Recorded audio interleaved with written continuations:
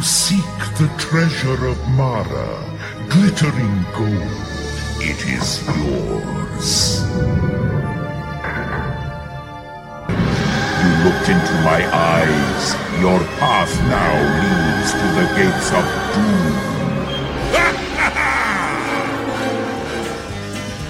doom. Is this Pixar or is this... This Hades costume is the stinkiest costume on this brand. Babies are often very useless when you need to get things done. Take a puff. Do you fear Bam? Bing Bong is a sus individual. Do I hear six? Who makes it six? Hello and welcome. You're listening to Mouse Madness, a podcast dedicated to bracketing all things Disney. I'm Chris Bowersox. And I'm Kyle Skinner. And we are your hosts for Mouse Madness. Each episode will focus on a single Disney topic, generate a bracket, and debate our way through the madness to figure out who or what is truly the best. Follow us and play along on Twitter at Mouse Madness Pod. Send us an email at mousemadnesspodcast@gmail.com or support us on Patreon by becoming a member of Jerry's Gang at patreon.com/mousemadness. Kyle, we had to do it. It's D23 season. All eyes and ears are on Anaheim and the Disneyland Resort area. So for this bracket, we had to step back into the parks just because we have to get into the spirit of the season. We're back. We're back in the parks. 'Tis the season because we are entering fall. Although it does not necessarily feel like that, Chris. We're here in the Bay Area and things are heating up. And I can only imagine that is the same for our guest hosts. Coming out of Orange County, we have Powerhouse Tess coming back for her 9th tour of duty. Tess, welcome back. 7th, but yes. I mean, okay, I did, it feels like 9th, huh? I did post the stats on the latest podcast playlist I made on Spotify with mine and Mandy's stats, but it's fine. It's fine. There's a heat wave all over California, and there will be when I go home this weekend to an outdoor wedding. So super stoked, which is why I'm rocking the Hawaiian Moana shirt so I can pretend that, it's a pleasant heat wave, I guess. And to clarify, you have a Spotify playlist of the episodes of Mouse Madness that you have been on. And Mandy. Okay. It's Mandy and I together. All right. Well, that's Big Mick energy if I've ever heard it. Run those stats for us. How many hours is that? Because I know you posted it. How many hours of Mouse Madness have Tess and Mandy accumulated? Okay. So I have. This was my 7th time guest hosting. So these stats were prior to this episode, obviously, because I don't know the runtime yet. But with the 6 brackets that I have guest hosted and the 4 that Mandy has guest hosted, it's over 29 hours of airtime.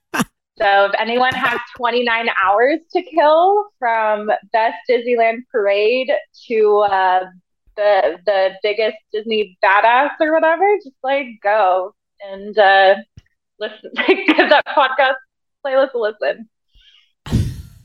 It's incredible. Now we have another one to add to that list. Probably going to cross that 30-hour mark pretty easily here. I'm excited because, Chris, we're getting back into the parks here with a fantastic bracket, the Best Disneyland Character bracket. And why don't you go ahead and explain what we're talking about here?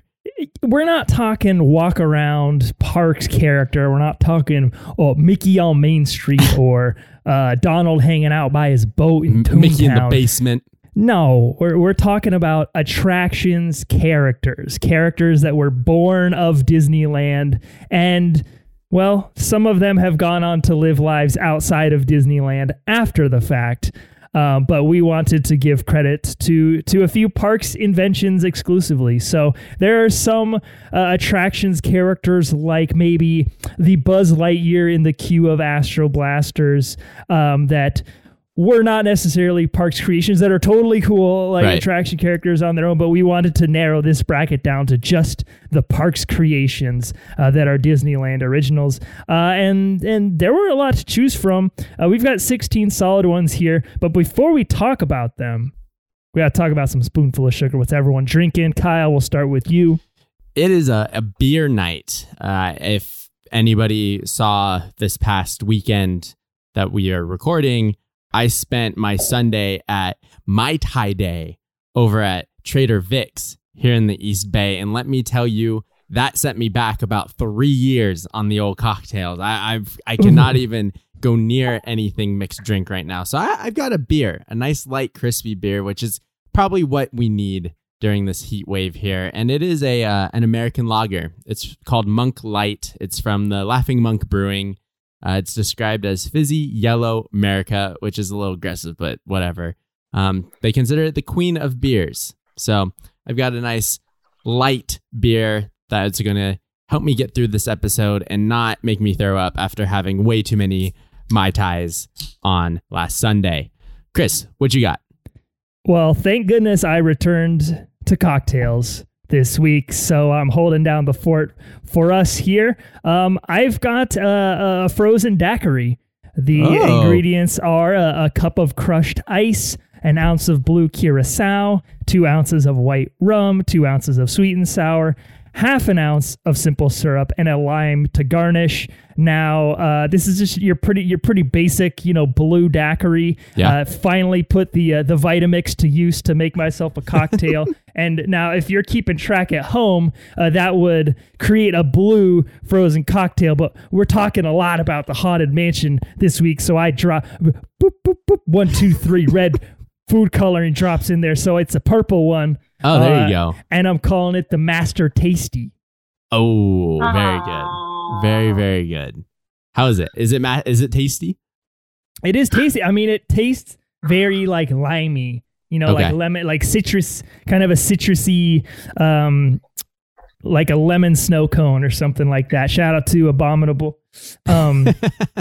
But yeah, it's good. Again, refreshing on a very hot day. I think my blender kind of obliterated the ice, so it's kind of turned into more like a really cold mixed drink. But I don't know. It's still a work in progress on the blended drinks for me. Tess, what do you got? So I am sporting my Haunted Mansion wallpaper mug. Yeah. So I was trying to come up with a pun for this, but honestly, I'm most impressed with how I made this margarita. So, because all I have are canned cocktails and cider and a bottle of tequila. So I was like, what can I mix with this? So I have my mango peach Angry Orchard cider with tequila and ice, and then those Outshine popsicles. Yeah. I have a mango flavored one that has tahini already on it. So that's like the mixer. It's a mango chicken popsicle. So there are some spirits in here because of the tequila. So like Madame Leota says, awaken the spirits with your tambourine. That's what I'm gonna be. I'm gonna be awake and then I'm gonna go sleep with this cocktail. So R.I.P. me. You're gonna get halfway through this episode and break out the tambourine in the background, not even thinking about what we're doing. No. Well, we'll check in on you and we'll see how that's hitting later on in this episode. But let's go ahead, Chris, and talk about this demographic that we got to give us 16 great Disneyland attraction characters. We're entering fall. We're in the first few days of September. And when that calendar turns to September, you know what time it is. It is Big Pumpkin Mickey Head at the end of Main Street time. And people want to line up and take photos with the Mickey Mouse head pumpkin dude there in the center of Main Street, USA and Town Square. So easy demographic is just people lined up at the Mickey Head waiting for their pictures. Sent the interns into the park with a pen and a piece of paper, and they took down all of the answers of these people standing in line. And we got 16 fantastic Disneyland attraction characters, but Disneyland's been around for 65 plus years. So of course there's going to be more than just the 16 characters. We're talking Miss the Dance. And Chris, why don't you lead us off with a couple? This first one I have is actually a pretty major surprise, just because he has been such a central figure lately when it comes to talking about attractions characters, and that's the Hatbox Ghost. Yeah, couldn't believe it. And he certainly rose to popularity in the mid to late 2000s as tales of his original installation at the Haunted Mansion grew and grew and grew and grew on the internet and social media. Disneyland finally caved and put him back. So it's kind of a mixture of like a cult status and also like an Orange Bird status, where it's like, oh, if you know, like, right. If you know who the Hatbox Ghost is, it means you go to Disneyland. This guy Disneyland's bro. Pretty hard. And so, I mean, I've been on my Hatbox soapbox many times on this podcast. Don't love what they did with him. Was very inspired by the few photos we had of him back in the day, but I thought they kind of botched the execution on installing him in the mansion. So I'm glad we don't have to talk about him yet again on this podcast. The other one is one where this is one where like the real ones know. And it's one that's near and dear to my heart. It's the Star Tours safety spiel lady. Yeah, because we are talking all-time attractions characters here today. Important to point out, these are not just current attractions characters. These are all-time attractions characters. And so the original Star Tours safety spiel lady was just absolutely legendary. With the uber expressive eyebrows, the side curls, ponytail, hybrid haircut, and she delivered that sarcastic safety spiel just absolutely perfectly. It was a great way to kind of set the stage for the original incarnation of Star Tours. So I definitely don't think she should have made this bracket. I know why she didn't, but I do want to give her flowers because we are talking about great attractions characters. Kyle, what are a couple for you? Yeah, the first one for me, being the pirate's man that I am, it's the dog holding the keys outside of the jail on Pirates of the Caribbean. Yeah. Just a dog animatronic that is interacting with the pirates that are locked up as they're trying to bait him into giving them the keys. And while he doesn't really do too much, it's such a great gag scene that you come around the corner to. And the second one for me is the Adventure Through Inner Space narrator. And we talked a little bit about this character in our Legends bracket, I believe. But he is this like scientist that on this Adventure Through Inner Space ride has been shrunk down to the size of an atom. And we get to hear his consciousness kind of rerun his experience. And it's really like terrifying. It's really, really dark and kind of scary. The Paul Frees is the voice of this character. And he just says some of the most iconic lines, who, of course, Ex Atencio helped write the script for this attraction. But my favorite one is, "And I still continue to shrink. What compelling force draws me into this mysterious darkness? Can this be the threshold of inner space?" And he's saying that, and you don't see him. He's kind of following you around the room as you yourself shrink. Really cool character. I get why he didn't make the dance, especially if people standing in line are skewing a little bit younger. They probably never went on this ride, as I didn't either, since it was only open from 67 to 85. But I love that character. I love that attraction. So those are the two for me. Tess, any Disneyland characters that missed the dance for you?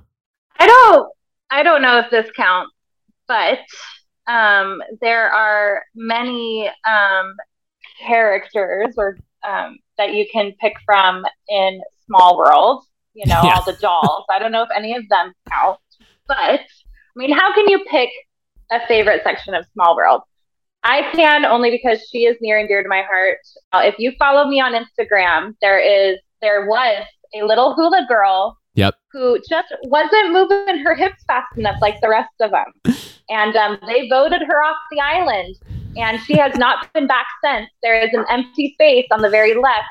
And the second from the left, she might get voted off soon too, because she's not looking too sharp either.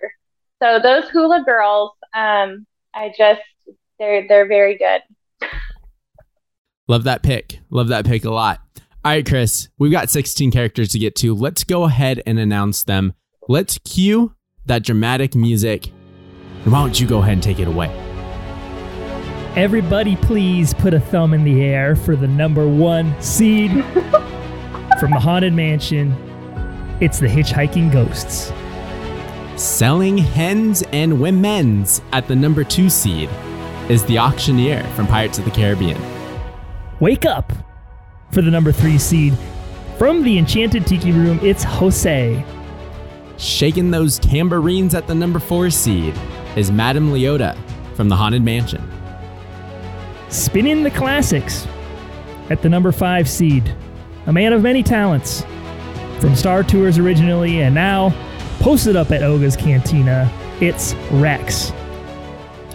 Hanging from the ceiling at the number 6 seed is the Ghost Host from the Haunted Mansion. Don't look now, because the number 7 seed is Mara from Indiana Jones Adventure. Selling shrunken heads and mixing drinks at the number 8 seed is Trader Sam. Call him Daddy, because the number 9 seed for Walt Disney's Carousel of Progress is the father, John. Harmonizing at the number 10 seed are the Singing Busts from the Haunted Mansion. What were they thinking? The number 11 seed from Innoventions is Tom Morrow. Roaring down the Matterhorn at the number 12 seed is the Abominable Snowman. He gon' light it up like it's dynamite. The number 13 seed is the GOAT from Big Thunder Mountain Railroad. Diving into the number 14 seed is the Submarine Captain from the Submarine Voyage and Submarine Voyage with Nemo and Friends. Yankee Doodle wins! The Yankee Doodle wins! Coming in at number 15 from America Sings, Eagle Sam. Mark Twain. At the number 16 seed and rounding out this bracket, it is the captain of the Mark Twain Riverboat. Tess, 16 great Disneyland characters. We got some old, we got some a little bit newer. What matchups are you looking forward to talking about? Definitely Madam L versus my boy, the GOAT. I'm a little nervous about the conversation. Oh. I'm nervous because I'm afraid I'm going to yell at you guys. I know you know the GOAT trick. I know you know. Of course. Mm-hmm. Well, Kyle, I think I'm going to go ahead and start things off for us here. I mean, we've got the number 1 seed, the Hitchhiking Ghosts from the Haunted Mansion versus the number 16 Riverboat Captain from the Mark Twain. And Kyle, we've got a lot of Haunted Mansion. A lot of Mansion. The Mansion showed up. And we had a Haunted Mansion in the Miss the Dance as well. And there are still more, I would say, that we could talk about when we talk about the Haunted Mansion. We could talk a little Gravekeeper guy. We could talk a little Corpse Bride with the axe in the attic. There are plenty. The opera singer. Master Gracie himself. Hanging from the chandelier. Look, this is part of the reason why I love this attraction so much, is because of the distinctness of all of these characters and the personality, the individuality that each one seems to have. Credit Mark Davis for all of these very unique creations. He was part of the reason I was pushing him as far as we could push him when we were talking Disney Legends. Right. And I mean, we stack Mansion and Pirates up all the time on this podcast, and it's apples and oranges at the end of the day. Pirates, like by definition, are kind of like mob mentality. They're all kind of the same person that have given into this pirate groupthink. And I like the way that the Mansion has preserved the individuality of each of these ghosts, and ghosts are able to be unique in the afterlife in the same way that they were unique in reality. Sure, totally. And so there are just so many great ones in the attraction. The Hitchhiking Ghosts coming in at the number 1 seed. And even though they are a unit, they have individual personalities amongst themselves. And we've talked about them before. And just to give a brief rundown, we've got Ezra, who is the tallest one, who's very skeleton looking. We've got Phineas, and Phineas is the one who has like the carpet bag and he's got a top hat and he's a little bit beefier. He's a big boy. Big boy. And then we've got Gus, and Gus is the little tiny hairy one with the long beard and the long hair, and he's very short. And you never really see much of them other than just them sticking the thumb up, but just the way that they appear, you can make a lot of inferences, about their personality. Phineas maybe a businessman at one time. Ezra probably a very charming type guy. Hey man, can I hit you with their little backstories here? Okay, hit me with Disney Parks backstory. vlog. Okay. Disney Parks loves to kind of retcon stories, and when we get to the next matchup, get ready because I am upset. I am upset. But for the, I believe it was the 50th anniversary of the Haunted Mansion, Disney Parks blog released an article that was like, get to know some of the spirits in the Haunted Mansion. So they of course started out with the hitchhiking ghosts. Ezra, last name is Bean, Beane. Ezra Bean. According to the blog, he's the leader of the group and he was a lifelong vagabond. So he's traveling from place to place. Ooh, that's his thing. He just kind of hitchhikes around. Makes sense that he's the leader of these ghosts and he's like, yo, I know how to get us out of here, baby. I spent my life doing this thing. It is hitchhiking. Throw those thumbs up, boys, because we getting out of this mansion. Phineas is actually Professor Phineas Plump. There you go. He traveled the country hawking snake oil at train depots. And he crossed the spiritual realm while experimenting with a new miracle concoction and still keeps his trusty carpet bag by his side, eager to make another sale. So he's trying to get out. He's already sold all of the snake oil he can in the mansion. He's got to branch out. So he's hooked up with Ezra to get themselves out of there. And then Gus, no last name. They gave up. They said, nah, this is just Gus. He was a criminal. He served most of his time for an accused criminal. Allegedly. He served most of his time for a crime he did not commit, apparently. He entered Free Gus, bro. Hashtag free Gus. Free Mick and free Gus, dude. They didn't do anything wrong. Come on, get him out of there. It says that upon entering, it's easy to tell that he's no criminal mastermind. His playful innocence is apparent as he always looks at the bright side of the afterlife. So that's the backstories. We've got a professor that has figured out how to make snake oil that he's been selling.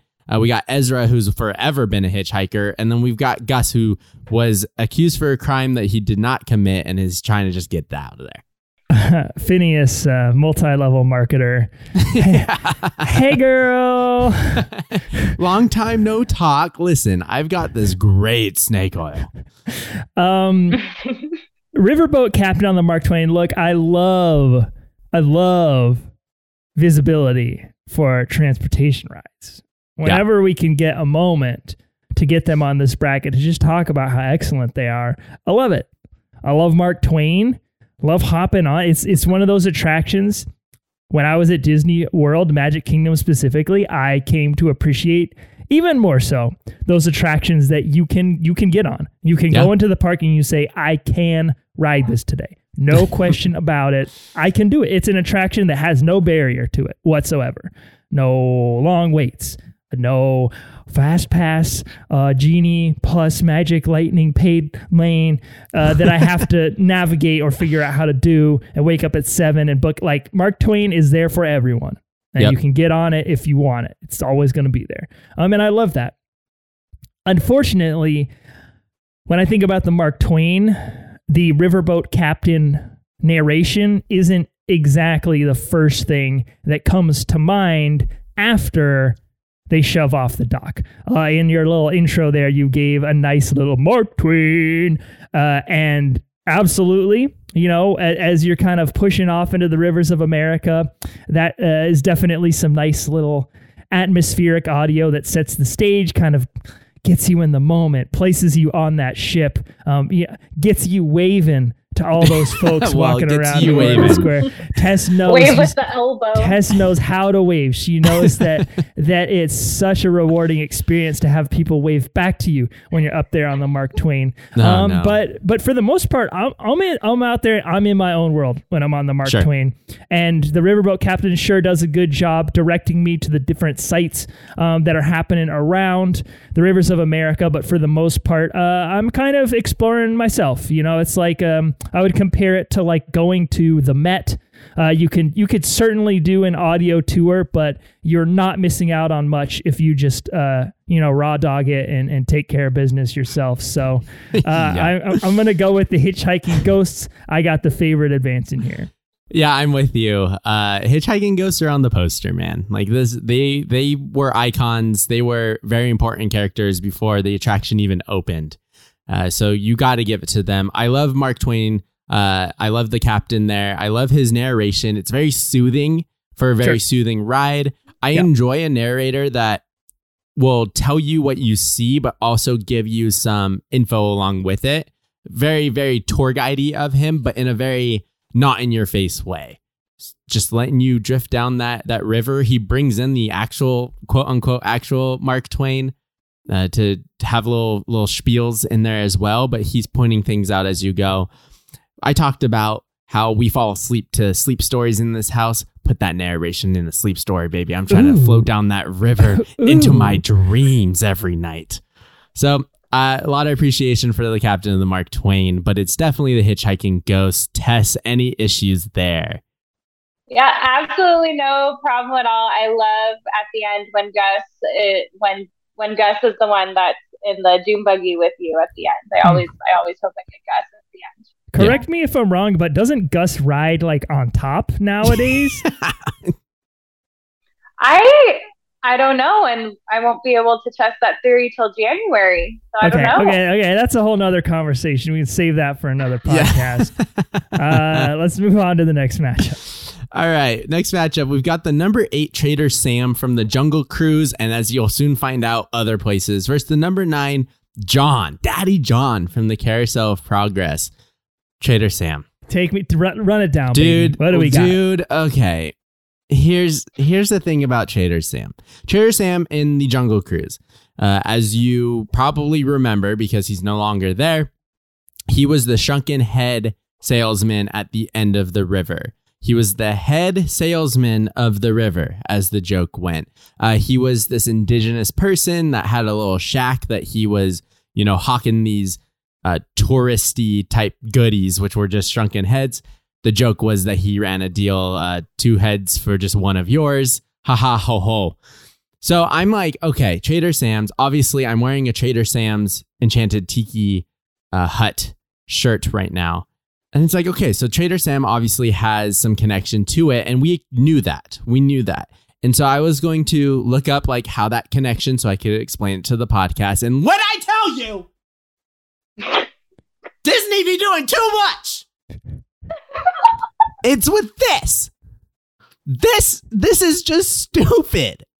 So I'm reading, right? And so Trader Sam, he's the son of Trader Bill. Okay.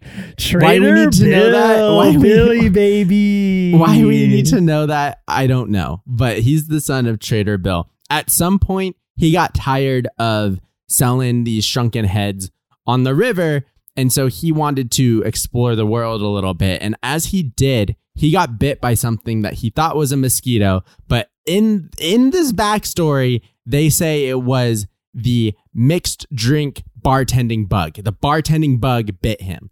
That they say he thought it was a mosquito, but it was a bartending bug. It's like, oh no. Wait, what? Yes. Is it a metaphor or?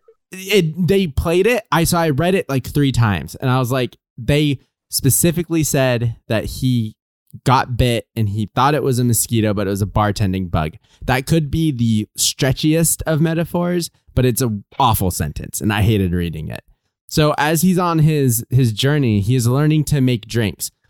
Long story short, he ends up being the founder of his own like tiki hut, and all of the drinks are named after some of his experiences. So he saw the Krakatoa volcano erupt, and that inspired the Krakatoa drink that you have at Trader Sam's. He came across a pool of hippopotamus, so you have the hippopotami tie, so on and so forth. Great, I love that. End it right there. But no.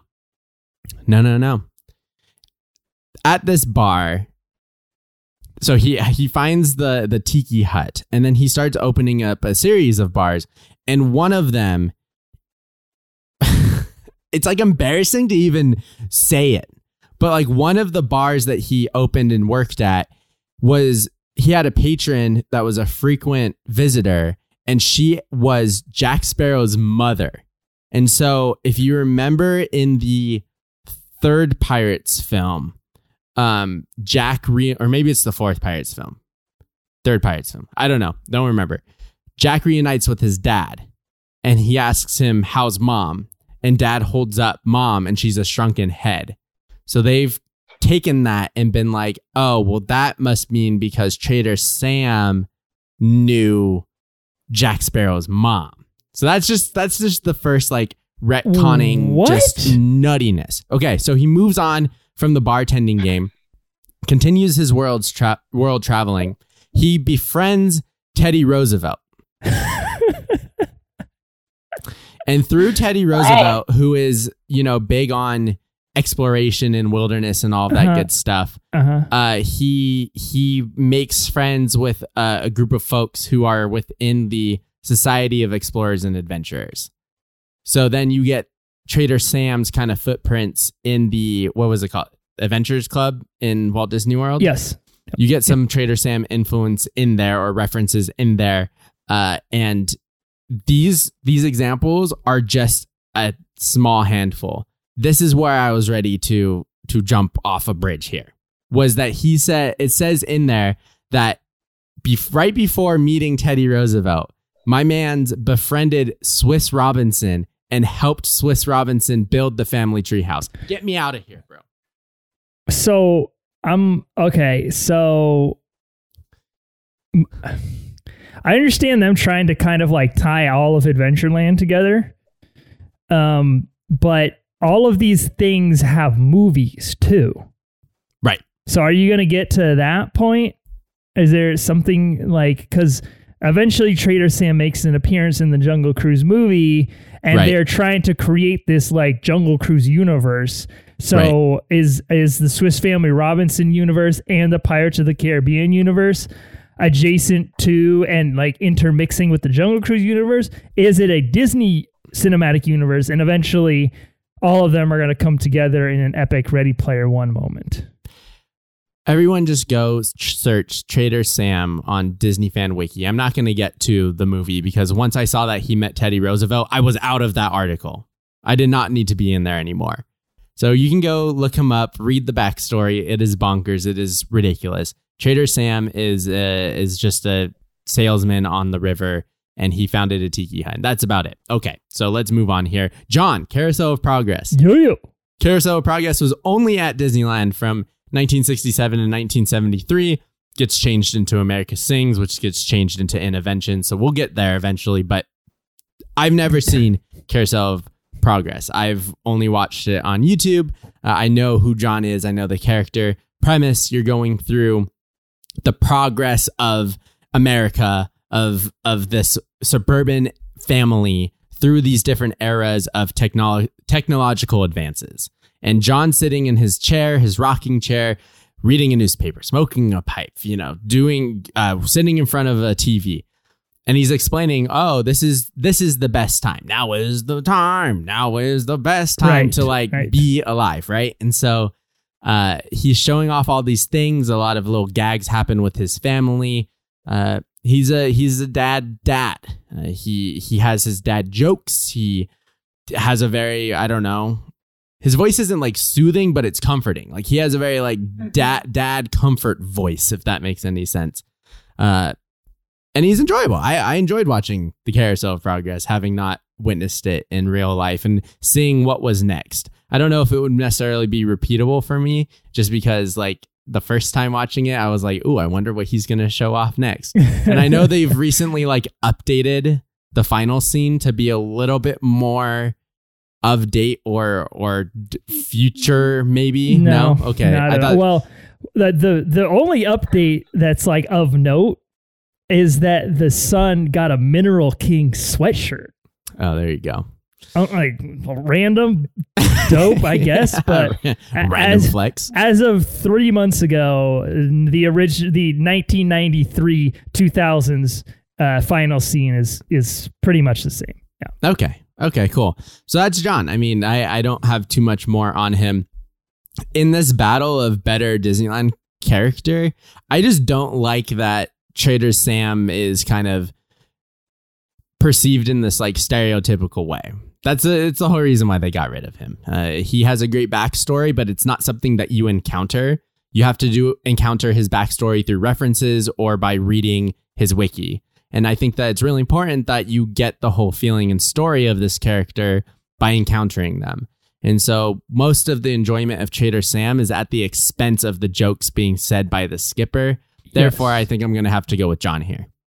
Yeah, and just to point out, like, removing all of that wiki stuff, the Disneyland Trader Sam and the Disney World Jungle Cruise Trader Sam and the Bartender Trader Sam, all completely different. Right. Look different, different vibes, different attitudes. And so it's kind of disjointed. John, we get a lot of time with John in the Carousel of Progress. I'm glad, Kyle, that you enjoyed the show a little bit. Yeah. And because you said that, when we go to Magic Kingdom together one day, the very first thing we're going to do, we're going to rope drop Carousel of Progress. Let's go. I sincerely hope that they never retire that show because it's super fun. I'm a member of the Carousel of Progress Discord group, as a matter of fact. It's a super fun place to hang out and chat Carousel of Progress. But yeah, I want to talk a lot more about him on the next episode. I'm advancing him as well, and it's going to be a tough Hitchhiking Ghost versus John matchup in the second round. But we've got an upset. A quote-unquote iconic Parks character goes home. Tess, how do we feel about this? Yeah, I absolutely agree. I don't think Trader Sam in this version gets nearly enough face time for us to form a real opinion about him, whereas John, we do. All right, the next matchup is the number 13 seed, the GOAT from the Big Thunder Mountain Railroad versus number 4, Madame Leota from the Haunted Mansion. So the GOAT, Kyle, please tell me there's not some type of Disney Blogs GOAT backstory article that I'm missing. No, there's not. There's not much on this GOAT. Okay, so the GOAT... He got a t-shirt. He has a t-shirt that when before the parks opened, they put him on a shirt, and I definitely own that. Add it to the legend of the GOAT. He's on a t-shirt. So if y'all don't remember the GOAT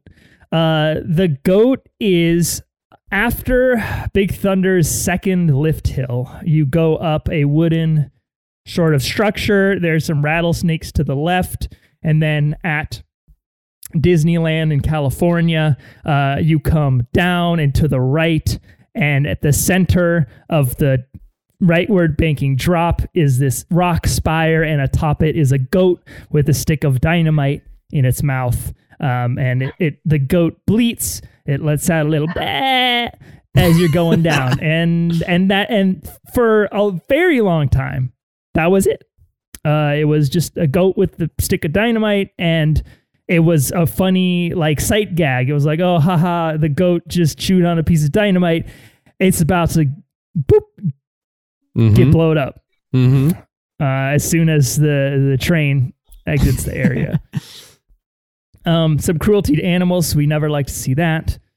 But a recent Big Thunder update has the final lift hill that used to just be like a steamy sort of rumbling cave. Maybe there was an eruption about to happen as you were going up the lift hill. It is now a dynamite explosion lift hill where there's a fuse that is lit, and there's some projections that show the fuse traveling up the lift hill as the train climbs the lift hill, and there's an explosion at the top as a big orange cloud, hopefully, if the effect is working, gets blown up into your face as you crest the lift hill. So, the idea being that the goat on the second drop shooed the dynamite, which set off the fuse, which is now setting off the explosion on the final lift hill. So the goat kind of becomes a part of the attraction in a way, which Kyle's kind of scrunching up his face being like, I don't know about that. I'm not super sure on it. It's not super apparent, but from what I understand, that's what it is. It's a dynamite attraction now. The goat trick. I think we've mentioned the goat trick before on the show, but we'll mention it again. If you are riding Big Thunder on that drop, that second drop where the goat is, if you look at the goat the entire time, it will make it feel like the drop is faster, and you will be thrown more aggressively into the seat to the left or the person sitting to your left. Yep. I have done it face down. I've done it looking at the goat, and I can confirm that the goat trick does work. And I'm sure there's some kind of science behind it. But somebody call Eric. Yeah, love me a good it's goat called, trick. I mean, it's called spotting. You know, if you're a dancer, you spot sure. something, and you don't. You know, I mean, that's not all. I mean, when I'm spotting and dancing, I'm not moving in a moving train car, or looking at goats. Sure. Well, you never know. I mean, you could be a farm dancer and be spotting with goats. Possible. Madame Leota, Seance Queen. Yep. Madame Leota. Can I just say real quick about Madame L is that sure. No matter what phase of Madame Leota we're in, the artist merch people cannot get her. They cannot capture her 100%. in a beautiful way, especially via ornament. It's like, this is so ugly. Why? Any physical item that specifically Disney sells of Madame Leota is hot garbage. It is always so awful. It honestly reminds me, like, it's on the same playing field as, like, the newfangled 3D sonogram pictures that make babies look like aliens. Like, that's what I feel like they make Madame Leota's face look like on a Christmas ornament. Sure. I mean, yeah, I'm jumping the gun a little bit, but Madame Leota becomes a Christmas ornament in Haunted Mansion Holiday, and I'm like, how cool would that be to like own a little Madame Leota Christmas ornament? Like, that would be so fun. They tried. They tried. So, question. This is now we're getting into some deep Haunted Mansion lore here. Oh, I can't wait. Is Madame Leota one of the 999 happy haunts? Or is she summoning the 999 happy haunts? Because it is not until after you go through the seance room that you start seeing the ghosts. You enter the attraction, you go up, you see the endless hallway with the candelabra. There's no one holding it. You're like, oh, floating. Yep. Go down the corridor of doors. Up and around grandfather clock. Then you see Madame Leota. Yeah. So is she a ghost seance lady, or is she some other sort of spiritual object that is really the one who's responsible for the Haunted Mansion's population? Yeah, it's so funny that you ask that, because your boy had that question in his notes. And I don't really know what that answer is. She's like quite literally a medium. And I feel like she transcends our world, but also the spiritual world. The ghost host says something like how they sense your sympathetic vibrations. Maybe Madame Leota can, bring them out or whatever. And so Madame Leota is separate from the spirit sensing your sympathetic vibrations, which makes me think that she's not one of them. Right. She's this other mystical being And that's actually a backstory wiki that I would read, Trader Sam. On a similar note, the skeleton that is trying to escape the coffin. Right. Zombie? Right. Not a ghost. What's up with that?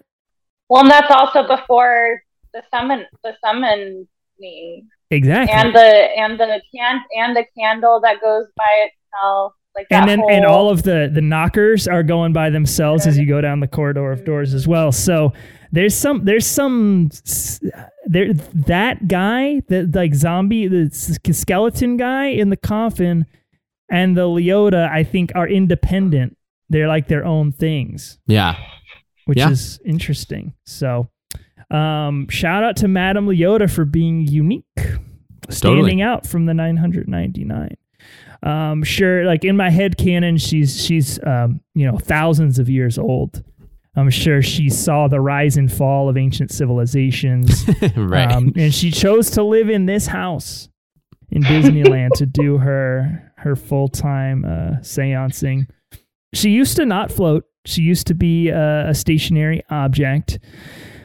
Madame Leota, I guess a little not related to her as a character, but a little behind the scenes Madame Leota. She was super instrumental, influential in the development of like projection mapping and of using projection on attractions. Mm-hmm. It was difficult for the Imagineers when the attraction was first created. If I'm remembering correctly, they wanted her always to be this floating object, but they had to make her stationary because they just couldn't figure out how to do it. And even when they did figure out how to do it, there was the reflection of the projector coming off of the ball. So there was one specific spot every time you would come around the room that you would see the shine, and it would kind of ruin the effect. And that no longer exists. I mean, interesting character, super important to the ride. If there's no Madame Leota, there's no Haunted Mansion because we don't see no ghosts. You don't see no ghosts. And so influential in the ride, influential in like the history of Disneyland. I have a few other things about her that I would like to talk about, but I think I have enough here to advance her over the GOAT pretty easily. Yeah, yep. Madame Leota for sure. I have nothing else on the GOAT. I like the story that you threaded for us about how the goat works into the current Big Thunder story, but I still think that he's just a goat chewing on a piece of dynamite that enhances your personal experience if you know how to look at him right. So I'm going Madame Leota. I'll save all of my little history spiel for the next time. Tess, you said that you were nervous about this matchup. Were you nervous because you wanted the goat to go by? I love the GOAT so much. I love Big Thunder so much, but I just love the GOAT. I just think he's so jolly. He's so good. So I knew that he was going to get voted off. So nervous isn't the right word. I was just preemptively sad to see him go, but I get it. Pour one out. Pour some of that, Haunted Mansion concoction out for the old goat over there. There's not much left, but sure. Cool. All right, let's get on to this last matchup on this side of the brackets. The number 5 Rex from Star Tours and now in Oga's Cantina versus the Abominable Snowman from the Matterhorn. The Snowman was not always in the Matterhorn. The Matterhorn, when it first opened, was this kind of hollowed mountain with just all of these beams and this swirling track with no sort of sounds happening. It's just the screeching of the wheels and you're whirling down the mountain, which is actually pretty scary. Like, that's probably more scary than what we get currently with the addition of the Snowman. But as they learned how to fit in a set into this big mountain around the first tubular steel roller coaster, they did it big, and it was pretty cool. So I found this cast member newsletter from 78 that announced that there was maybe a snowman on this mountain. The cast member newsletter said something like, you may notice that the Matterhorn is down for some renovations, and as we've been fixing it up, we noticed a couple of footprints in the upper computer room. They're doing this like bending of story, but like also in reality, like the snowman exists in our current world in this Matterhorn. You're not in the actual Matterhorn. You're in the Disneyland Matterhorn, and the snowman exists only in the Disneyland Matterhorn. So they're like, maybe it's a snowman looking for his new home, and that's what it turned out to be. We get the static snowman. So in the first iteration, he just kind of stood there in an ice cavern. You whizzed by him. There were 3 that were initially made, and so as you go through the tracks, you see a static figure with some sound. And I noticed in the newsletter, they announced that like they're going to add sound to the attraction, and that they were going to include a refrigeration system to make the interior cold as ice. And I'm pretty sure one that may never have happened, but it definitely doesn't happen now. I don't think that you can run a roller coaster through like an ice cold room and expect it to stop correctly. I'm sure it would depend on how cold it was. Sure. They're not going to get it like freezing in this opened caverned Matterhorn, but they definitely didn't get the refrigeration system up and running, at least in our lifetime. So Matterhorn gets a snowman, and then you get the moving snowman in 2015 when they renovated the mountain for Disneyland's 50th anniversary or 60th anniversary. Sorry. And this one is good. Yes. This is this abominable snowman that as you go up that first lift hill, the only lift hill, you hear some rumblings, and you go past these patches of ice, and you can see the silhouette of the snowman on the other side, and he lets out this deep bass growl that just kind of like shivers you to the bone, and it runs up the mountain. You can hear it trailing up as you're going up. Depending on what track you go on, you encounter the snowman at different times, but every time you see him, he is moving. At one point, he swipes at you. Another time, he is just kind of leaning out of his cave and roaring at you. It is such a great character to enhance a very fun roller coaster. It's up against Rex. Rex is the Star Tours pilot that you used to get once upon a time in the original version of Star Tours. You encounter him on his first flight, as he lets you know at the very end. He's still working out his programming. This character is voiced by Paul Reubens, who of course is Pee Wee Herman. So you can hear a lot of little Pee Wee in there, even though the pitch is raised a little bit to give him a droid-like sound. But Rex is great. He's super endearing. You don't feel bad for him, but you like him, even though he almost got your entire cabin killed. He ran those tours for a very long time, and then we get the renovation of Star Tours with some of the new films, and we get C-3PO that steps in as our new pilot. So I've talked about, I think, maybe the backstory to Rex before and how he ended up in Oga's. And if I haven't, then I'm going to give you the abridged version. Basically, what he did afterwards is he worked for a shipping company after his tour of duty at Star Tours. And in his cargo shipping days, he accidentally got into a dogfight in space, and he got shot down. And his spaceship landed on Batuu, and in the hunk of wreckage, Oga pulled him out and reprogrammed him as a DJ. So now we have DJ Rex in Oga's Cantina. If you're there long enough, you can hear him kind of short circuit back into Pilot Rex, which is really fun. So you still get a little touch of that. Paul Reubens still does the voice of DJ Rex. So he came back to re-record all of the bits for DJ Rex. He's a great character. Man, this is a tough one because I really like Rex because I loved him in Star Tours, and I thought I was going to hate him in Oga's, but I actually really, really enjoy him and the ambiance that he brings in Oga's. But the snowman is also incredible, and he adds so much to the Matterhorn attraction that if he wasn't there, you would still have fun but I feel like he just brings that to the next level and makes me want to keep going back and see him every single time I go.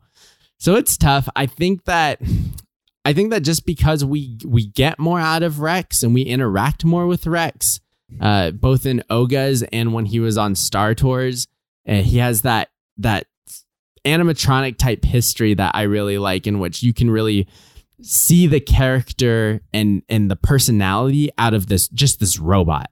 I love Rex a lot. I'm going to go with the 5 seed here. Yeah, I'm agreeing with you. I got Rex. I love Rex. I really liked the original version of Star Tours a lot. And a lot of the reason was because of Rex. I like how bumbling he is. He's kind of a sympathetic character and a relatable character. It being his first flight to Endor when you take off, it's sort of relatable, you know. This guy clearly has no idea what he's doing, just like I do when I go to work every day. And I like that. I like Paul Rubens in the role. Great performance from him. Yeah, I wish I still have not made it out to Oga's, but I imagine I would really enjoy his presence in that establishment. Have to give a shout out to my old Matterhorn Abominable Snowman, Stuffed Animal Bill. Yeah, shout out Bill. Shout out, not to be confused with Trader Bill. Yep, different Bill, but have to give him some credit. I do like the Abominable Snowman, like you said. The current version of the Snowman, so good, almost on the level of the Yeti at Expedition Everest, but they had to do less. Because that one, it turned out to be kind of a disaster. So, yeah, I'm with you. Rex is moving on. Tess, you haven't had to do a lot of work on this first half of the bracket. How do we feel about the Snowman's going home? You know he has a name, right? He's not just the Snowman. He has a name. Okay. Harold, we can call him Harold if we want to. Is that canon? Is that canon? It's Googleable. Hey, Google's not canon. Is it? Did Disney Blogs do an article about it? Yeah, for real. There you go. Yeah, for sure. Cast members and Disney fans alike lovingly call him Harold. Cast Harold members 1.0, Harold 2.0. No, cast members are out here making their own canon sometimes. They deserve it. They get paid like $10 an hour. They deserve something. I need a Disney blog article, or it's not real.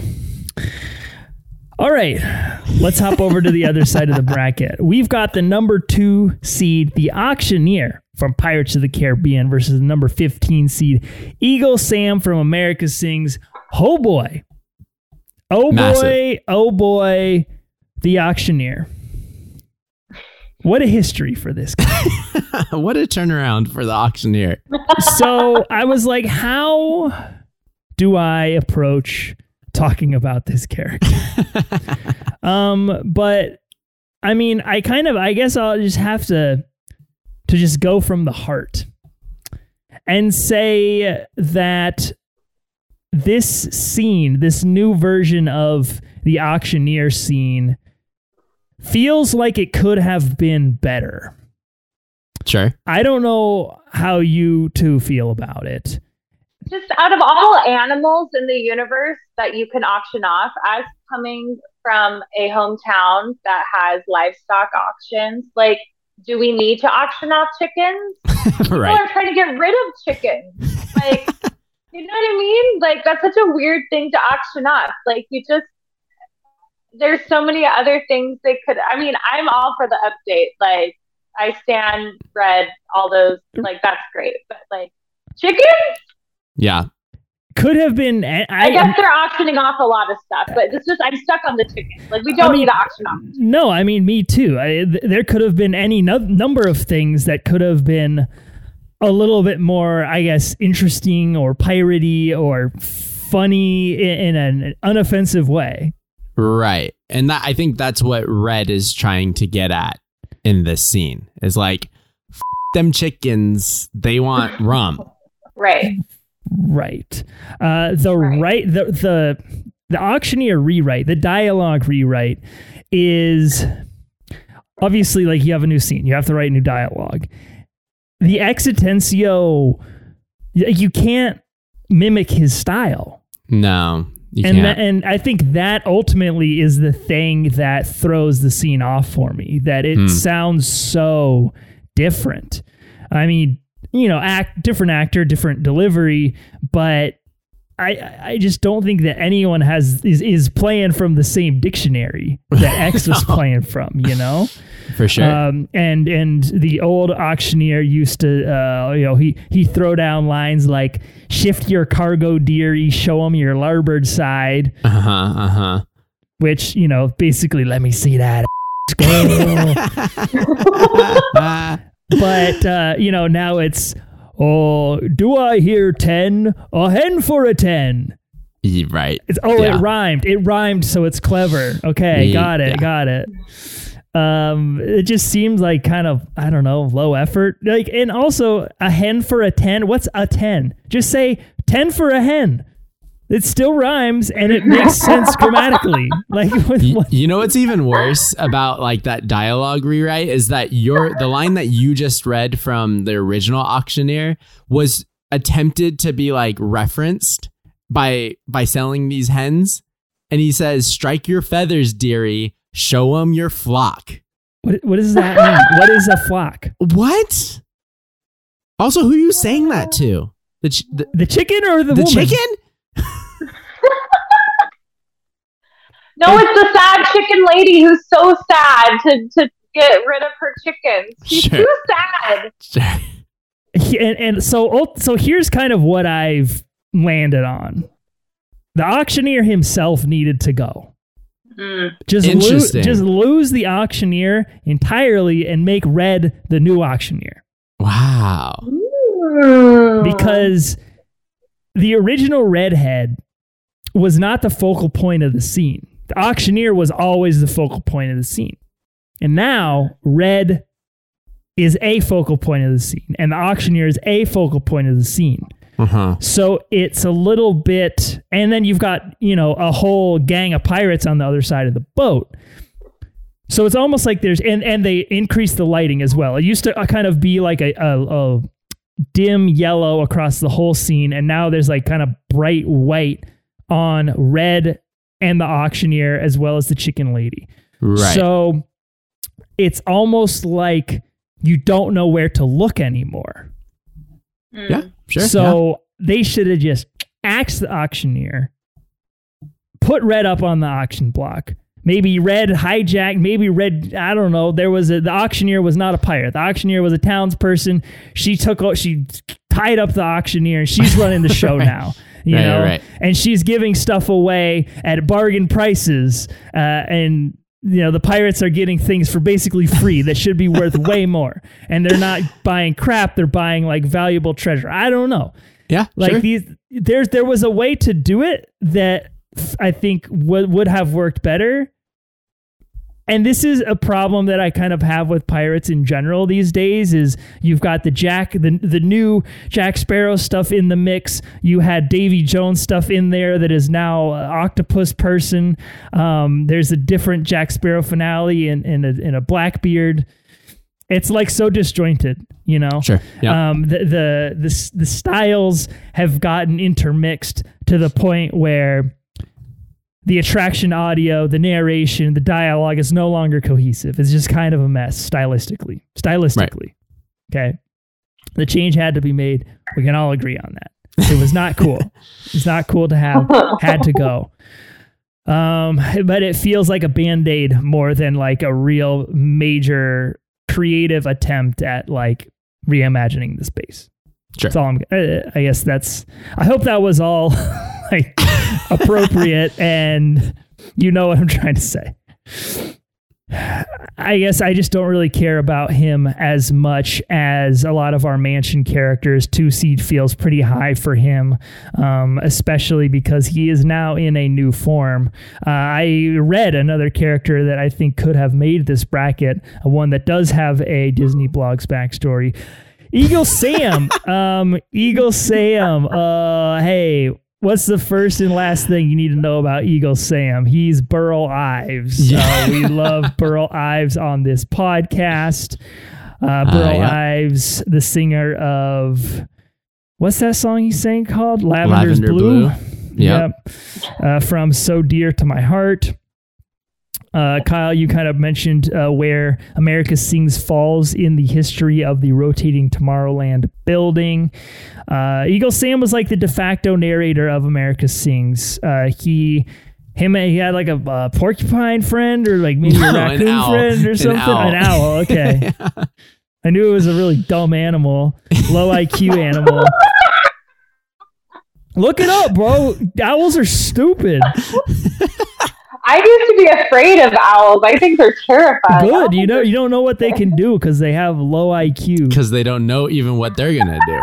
Owls are dumber than a bag of hammers.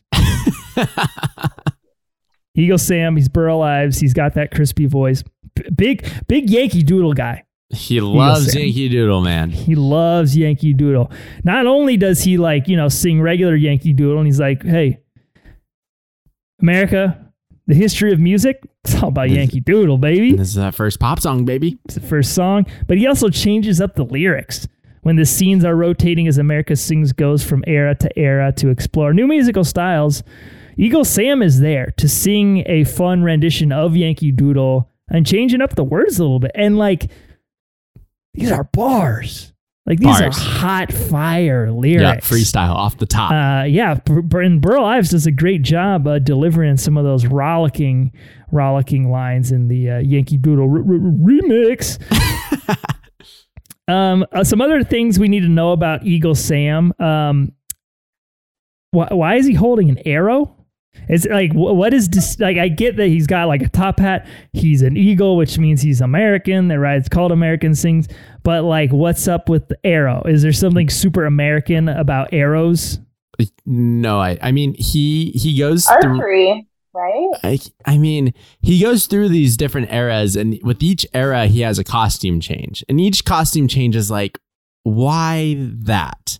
And I think that the arrow specifically was for that first era and last, first and last, when he's yes. Introing the show and wrapping up the show, he's holding this arrow. No idea. It's what was that for? Don't know. No idea. Eagle Sam has the best table in the club. Oh man, he's pimping. In the 1920s scene. He's right by the stage. They might as well have said, "Oh, thank you for joining us this evening, Mr. Eagle, Mr. Sam, whatever your name is, Mr. Burl, Eagle Burl. Here's your VIP table. Here's your table, sir." Mr. And there's a little velvet rope that they... Yeah, exactly. Keep that little gopher creature out of here, though. He's a big spender. I'm sure he's buying lots of drinks.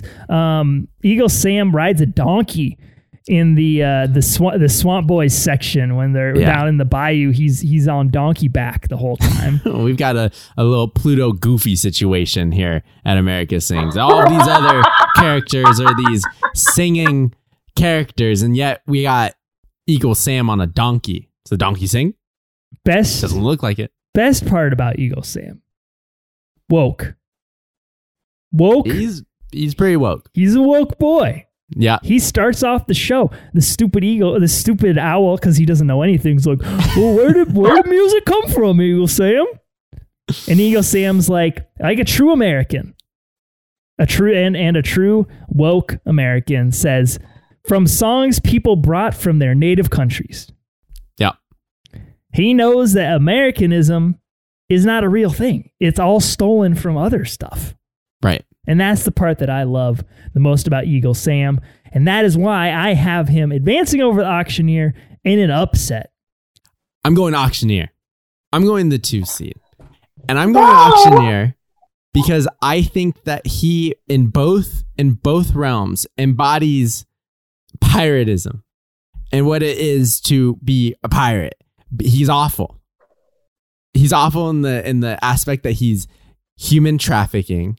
Awful. Pirates are awful. He's also awful in the new version at just doing normal people things, which is being an auctioneer. He's trying to auction off hens. That's not what you auction off. This dude obviously was just kind of tapped on the shoulder and said, hey, do you mind getting rid of this inventory? Can you move it around the crowd? And he's like, I've never done this before. And they're like, we'll give it a shot. And he's like, 10 for a hen? Like, he's bad at his job. But I think that he still is such an important piece to this attraction. If he was gone in either form, I think he would be greatly missed. I'm gonna advance him. Tess, you have your first tiebreak. No, this is the only matchup I had zero opinion on. God, you guys. Welcome to the den. Okay, you guys both make compelling arguments somehow, and I would say you going woke or you going dope? I'm still stuck on that Chris's hill that he's dying on for this episode is about owls. Like, I don't understand what's happening. Look it up. Google it. Google right now. Are owls smart? That's why Owl and Winnie the Pooh is an idiot. Owls. For some reason, they're always wearing graduation hats. I don't know why.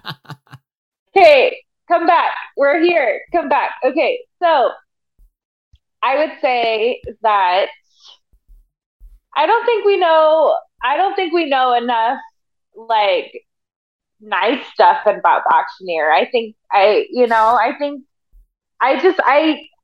Even though the auctioneer is the only one I've actually seen and experienced myself, I just don't have an opinion on him, which means he must not be very good. Whereas Eagle Sam, I don't know. I feel like there's more to work with there. So I'm going with Eagle Sam. All right. Bird Brain himself moves on to the next mound. Downs the auctioneer. Let's move on to this next matchup. Number 7, Mara from Indiana Jones Adventure versus number 10, the Singing Busts from the Haunted Mansion. Let's breeze through the Singing Busts really quick. Performed by the Mellow Men, led by Thurl Ravenscroft. You know him. You run that corner around the graveyard in Haunted Mansion, and you have the 5 busts that are singing. You have that projection mapping technology that brings them to life that has always been there. They've, of course, advanced it, but it's not like the Madame Leota effect in which they had to project through glass. They're just projecting onto the static busts of these men and making them come to life. Super crucial to the technology that happens in Disneyland moving forward, especially as they continue to really only projection map outside of the parks, outside of screen usage, right? So the Singing Busts are harmonizing together their little kind of barbershop quintet version of Grim Grinning Ghosts. You can see that they all kind of have their own little personality quirks, especially as they have each one has a little bit of a solo. Maybe only 2 or 3 of them do, but their expressions are incredible. And a lot of that had to do with the fact that as they are performing, they're supposed to be these static figures. And if we're going to look at them and get something out of them and life out of them, they have to over exaggerate their expressions. And they did that well. Originally, they were going to hire actors to do it and lip sync over the voices of the Mellow Men. But they saw how the Mellow Men were performing the song in the studio, and they said, nah, we just got to get them to do it. I really like the busts. They're one of my favorite parts to go by in the Haunted Mansion. They're my favorite part of the Grim Grinning Ghosts score to listen to around Halloween time. They bring me a lot of joy. I like them a lot. And I just like that, like, these are potentially ghosts that are coming back to their current representations and like bringing them back to life as spirits, not so much as like a Madame Leota or the zombie man in the coffin, but more so these ghosts are like, I want to take something of my physical form again, and we have these headstones, we have these busts representing us. Let's bring those back to life. I think that's really fun, really cool. Up against Mara. When you think of Indiana Jones Adventure, you kind of think about this crazy ride through this temple, but it's all centered around this character Mara, who is this deity of the temple. Mara kind of... The backstory is another one of that just kind of is too much for me when it comes to Mara and Indiana Jones Adventure, but it's pretty consistent across the board when I've looked it up. So essentially, long story short, is that they find this temple that is supposed to provide you with either eternal youth, riches, or visions of the future. Indiana Jones goes in to kind of look through it. They realize that you can't look into the eye or else you're not going to get this stuff, which is why Indy discovers all of these like skeletons and things. So they're trying to find out where the power of Mara comes from, and they learn that it comes from this jewel of power. But they can't continue their excavation. They're running out of money, so they run tours through the temple to make money. Throughout the tour time, tourists start going missing. And that's kind of what you see in Salah's pre-show, is that people are like disappearing out of nowhere, getting turned into skeletons.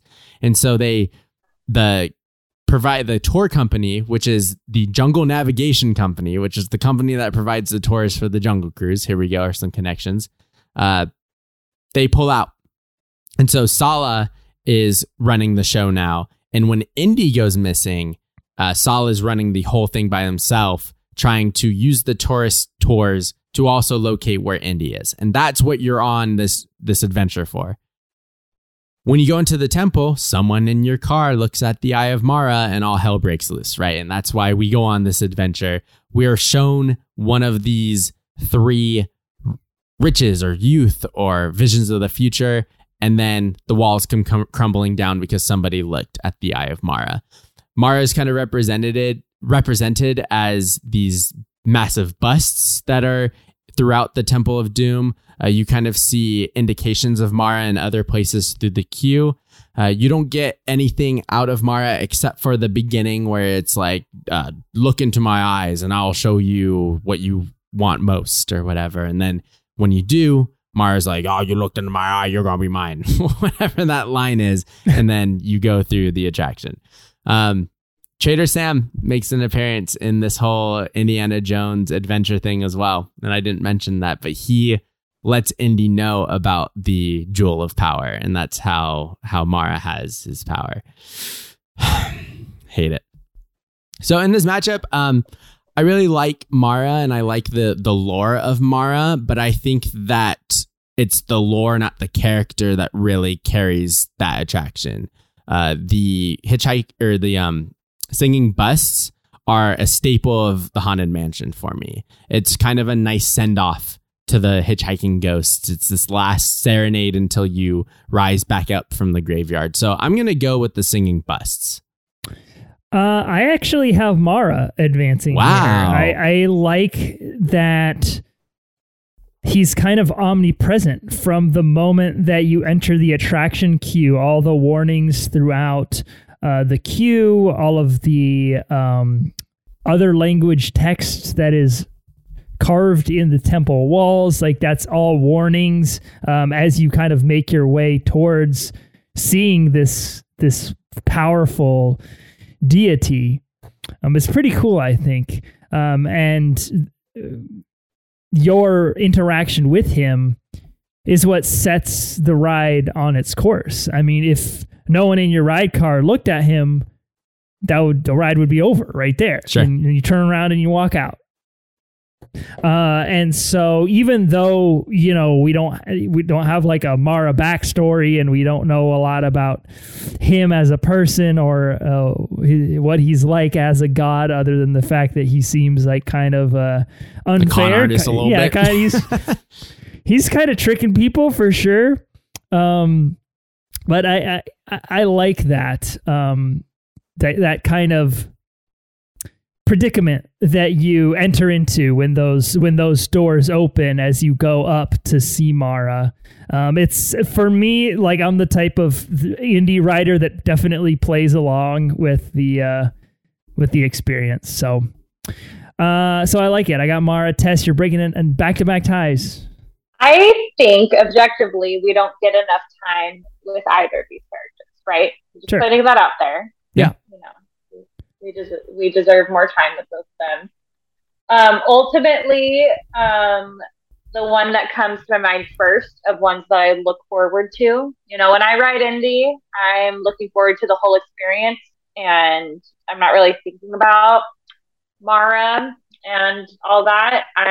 But when on Haunted Mansion, when I'm in the graveyard scene, I'm anticipating the best. So that alone shows me that, they stand out and might be a better character because of it. So I'm going with the best.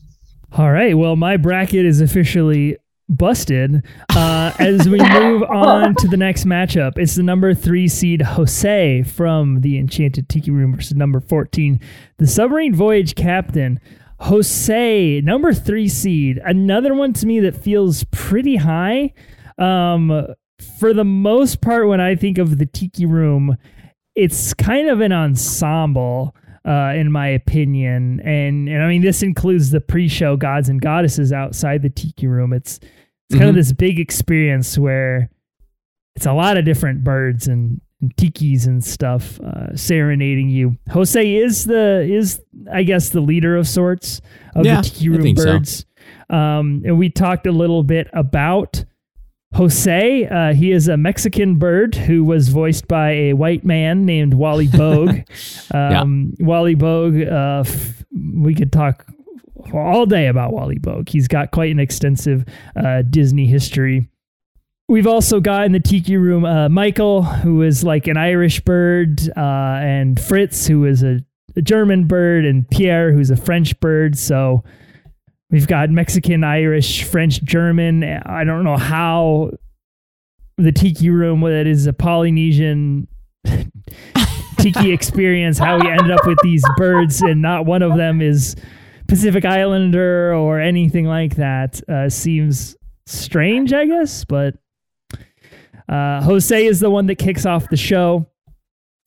Jose has an interesting relationship with women and with women birds and with women people. His audio is still "Gracias, Señorita" when he wakes up. So I guess when they wrote the attraction script, they anticipated the Tiki Room host would always be a woman identifying. So Jose always uses Señorita, even though who knows who might the cast member be who's waking Jose up from his nap.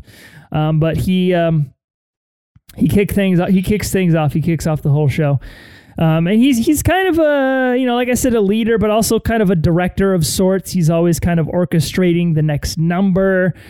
He's shutting down some bickering between the other birds to keep the show going. So he definitely feels like a leader of sorts. The captain from the Submarine Voyage. Love the fact that we get to talk about the Submarine Voyage on the show. A defunct attraction. It does not exist anymore. The subs were absent from our lives. I don't know exactly how long they were gone. I want to say it was like I think it was 98 to 2005. I want to say it was like 2007.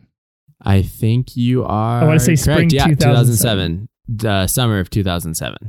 Sick. So yeah, so we had a brief, almost 10-year period without the subs. But I remember the subs from when I was a little guy. Yeah, and I remember it being really fun. Something scared the shit out of me. Something inherently inspiring about being underwater and looking out onto the fish and the aquatic life and plants and rocks out there in the submarine lagoon. Won't break down the whole ride, but the captain is the narrator for the entire attraction. It's about 8 minutes long, and he's with us the entire way. Some traits of the captain that I want to point out: does not tolerate smoking. Nope. Smoking lamp is off. Smoking lamp is out. No smoking on here. And I'm going to go ahead and assume that this also applies to flatulence. So I would say if he doesn't tolerate smoking, he probably also doesn't want these little kids ripping them nasty farts in his sub. Well, he allows it in Nemo, I'll tell you that. I don't know who wrote the narration, who wrote the attraction script, but I couldn't find it. It has and also the performer itself, no one knows who the performer is. It's been lost to time. No one knows who this actor is. So apparently he was a nobody. It wasn't important enough to write down, I guess. There were no story there, but He's got this very kind of warm, quaint, nostalgic way of talking, just like that Mighty Microscope Inner Space kind of vibe to it. Obviously not the same actor, but the same sort of energy. A lot like the Mark Twain, he is just kind of pointing out things that we see out the side of the sub. But the thing that I like about this narration is that he goes on a voyage himself, as we see things like mermaids in the lost city of Atlantis and sea serpents. The sub-captain himself kind of becomes a passenger in a way, where we are underwater being very inspired by these things, like, whoa, that's cool, that's cool. And the submarine captain himself is like, what am I seeing down here? Mm-hmm. This stuff's getting absolutely crazy. And I think he sort of is supposed to be the vessel for the parents on the ride, maybe. And it's kind of a fun way to leave the attraction where it's like, oh, did we see mermaids or did we not see mermaids? No one really knows because pressure could have been too high in the cabin. We just don't really know. Jose's fine. I think he's overrated. I'm very nostalgic for this sub, so I'm gonna ride the captain to the next round. I'm going Jose. I think that he's an icon of the parks. I think that he is the leader. I don't see the Tiki Room being this ensemble thing. I think that Jose really does guide the show. And so I like him. I like that we get to see him and interact with him. That interactive element with an animatronic is much better than interacting with an actual person. I will say that I do really enjoy the sub captain, just as I do the captain of the Mark Twain, but he's up against Jose, who I can see, enjoy, sit in different places in the Tiki Room and take in his performance from different places. Jose is just a little bit more dynamic. I'm going with Jose. Tess, you're breaking yet another tie. Yeah, I would have to agree with Kyle in that when I think of the Tiki Room, especially as someone who, listens to Disneyland ride soundtracks and things like that, Jose is very much, he's probably the most iconic of that ride. I couldn't, off the top of my head, name a whole bunch of other names of birds in that ride.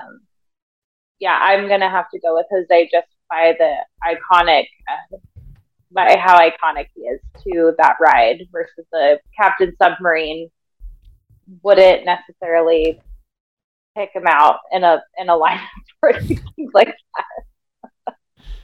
All right. We've arrived to our final matchup. Number 6, Ghost Hosts from the Haunted Mansion versus number 11, Tom Morrow from multiple Disneyland attractions. Chris is holding it up, Jerry's gang.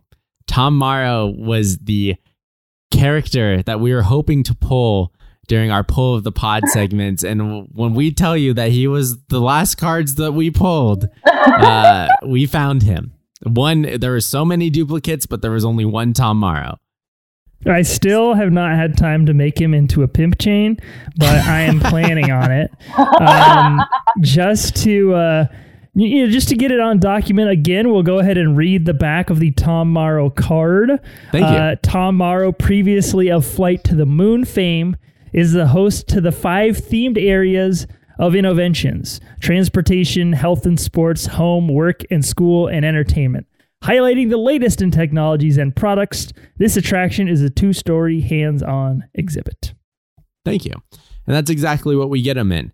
I've obviously never been on Flight to the Moon, so I don't know what that character was like. There's not really any video of him from the early days of Disneyland, so it's really hard to tell who Tom Morrow was then. But we get the zany Tom Morrow in Innoventions at Disneyland. He's been stripped of his animatronic skin. He is now just this kind of zany robot-looking dude with the spiky, almost fro-like hair that is made of wires. He's got the Pauly D. He's got the blowout. He's got the Pauly D. He does. Pauly D before the Pauly D had Pauly D. Oh, no. And we see him in Innoventions first on a screen where he introduces kind of what this attraction is going to be, and then you interact with him in real life. He's a very fluid moving animatronic. Granted, he's not supposed to look human, but like his robotic movements are super fluid. I was very impressed when I rewatched the video on YouTube just how well that technology has held up. Voiced by Nathan Lane once he gets over to Innoventions, of Broadway fame, of Timon fame. And he sings these interesting remixes of Great Big Beautiful Tomorrow to pay homage to our boy Jean from Carousel of Progress, of course, which inhabited the building before Innoventions, or even before American Sings. He's a fun character. He, like I said, a zany robot sort of gets your attention and gets you interested in learning. And I think that's a big part of his job in this attraction, is to stand out over topics that maybe kids might find boring, but he's going to make them interesting.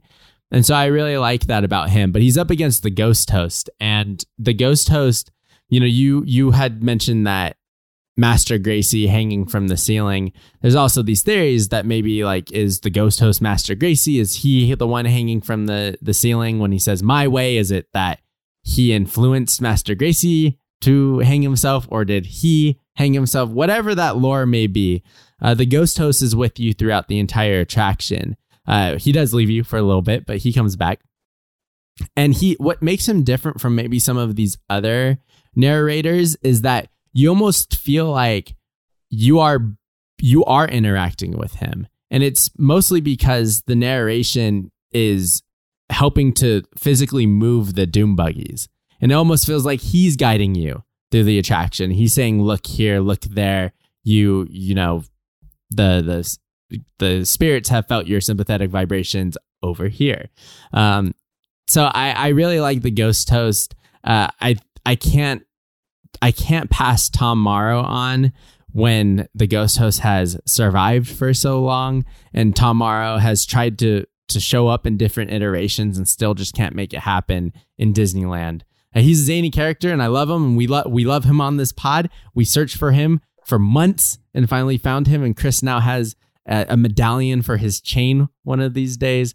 But I've got to go with the Ghost Host here. I think that he just plays such an important role to the attraction. Any other matchup, I'm being a troll and I'm moving Tom Morrow on, but I cannot against the Ghost Host. This is a really unfortunate one for me. I did not realize how many times I had ridden or entered Innoventions or whatever, until I went back and I rewatched the like intro video to Innoventions, and how much of it I remembered.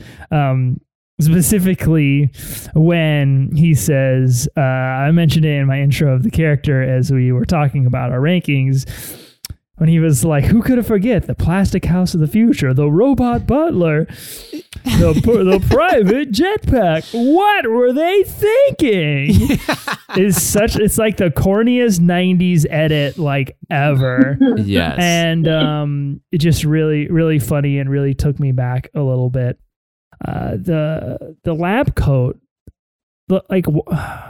see-through lab coat.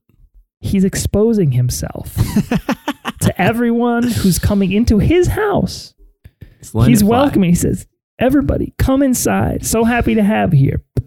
Naked body. Tom Morrow's naked body. His parts are showing everywhere. And it seems to be the point. It was very orchestrated. So yeah, I think he's got to lose the see-through lab coat. Just let it fly, dude. I got the Ghost Host. Tess, Tom Morrow, an icon of Mouse Madness, goes home in the first round. It's really unfortunate, and you hate to see it because we talk such a big game when it comes to our love for Tom Morrow. But we did the right thing here. We moved to the higher seat on. Are we good with it? I'm good with the Haunted Mansion blanket known as the Ghost Host, who just, is with you and comforts you through that June buggy ride. I'm happy that he's moving on. We've got all of our Haunted Mansion folks moving on into round 2. We'll pick up round 2 next week, and it's going to look a little something like this. The number 1 seed Hitchhiking Ghosts will take on the number 9 seed John from Carousel of Progress. The number 4 seed Madame Leota will take on the number 5 seed Rex from Star Tours. The number 15 seed Eagle Sam from America Sings will take on the number 10 Singing Bus from the Haunted Mansion. The number 3 seed Jose from the Tiki Room will take on the number 6 seed Ghost Host from the Haunted Mansion. Tess, thank you for joining us on another episode and adding roughly another 90 minutes to your overall Mouse Madness Playtime playlist. We'll see how many we add next week. Thanks, guys, for having me. It's always a good time hanging out with the pod.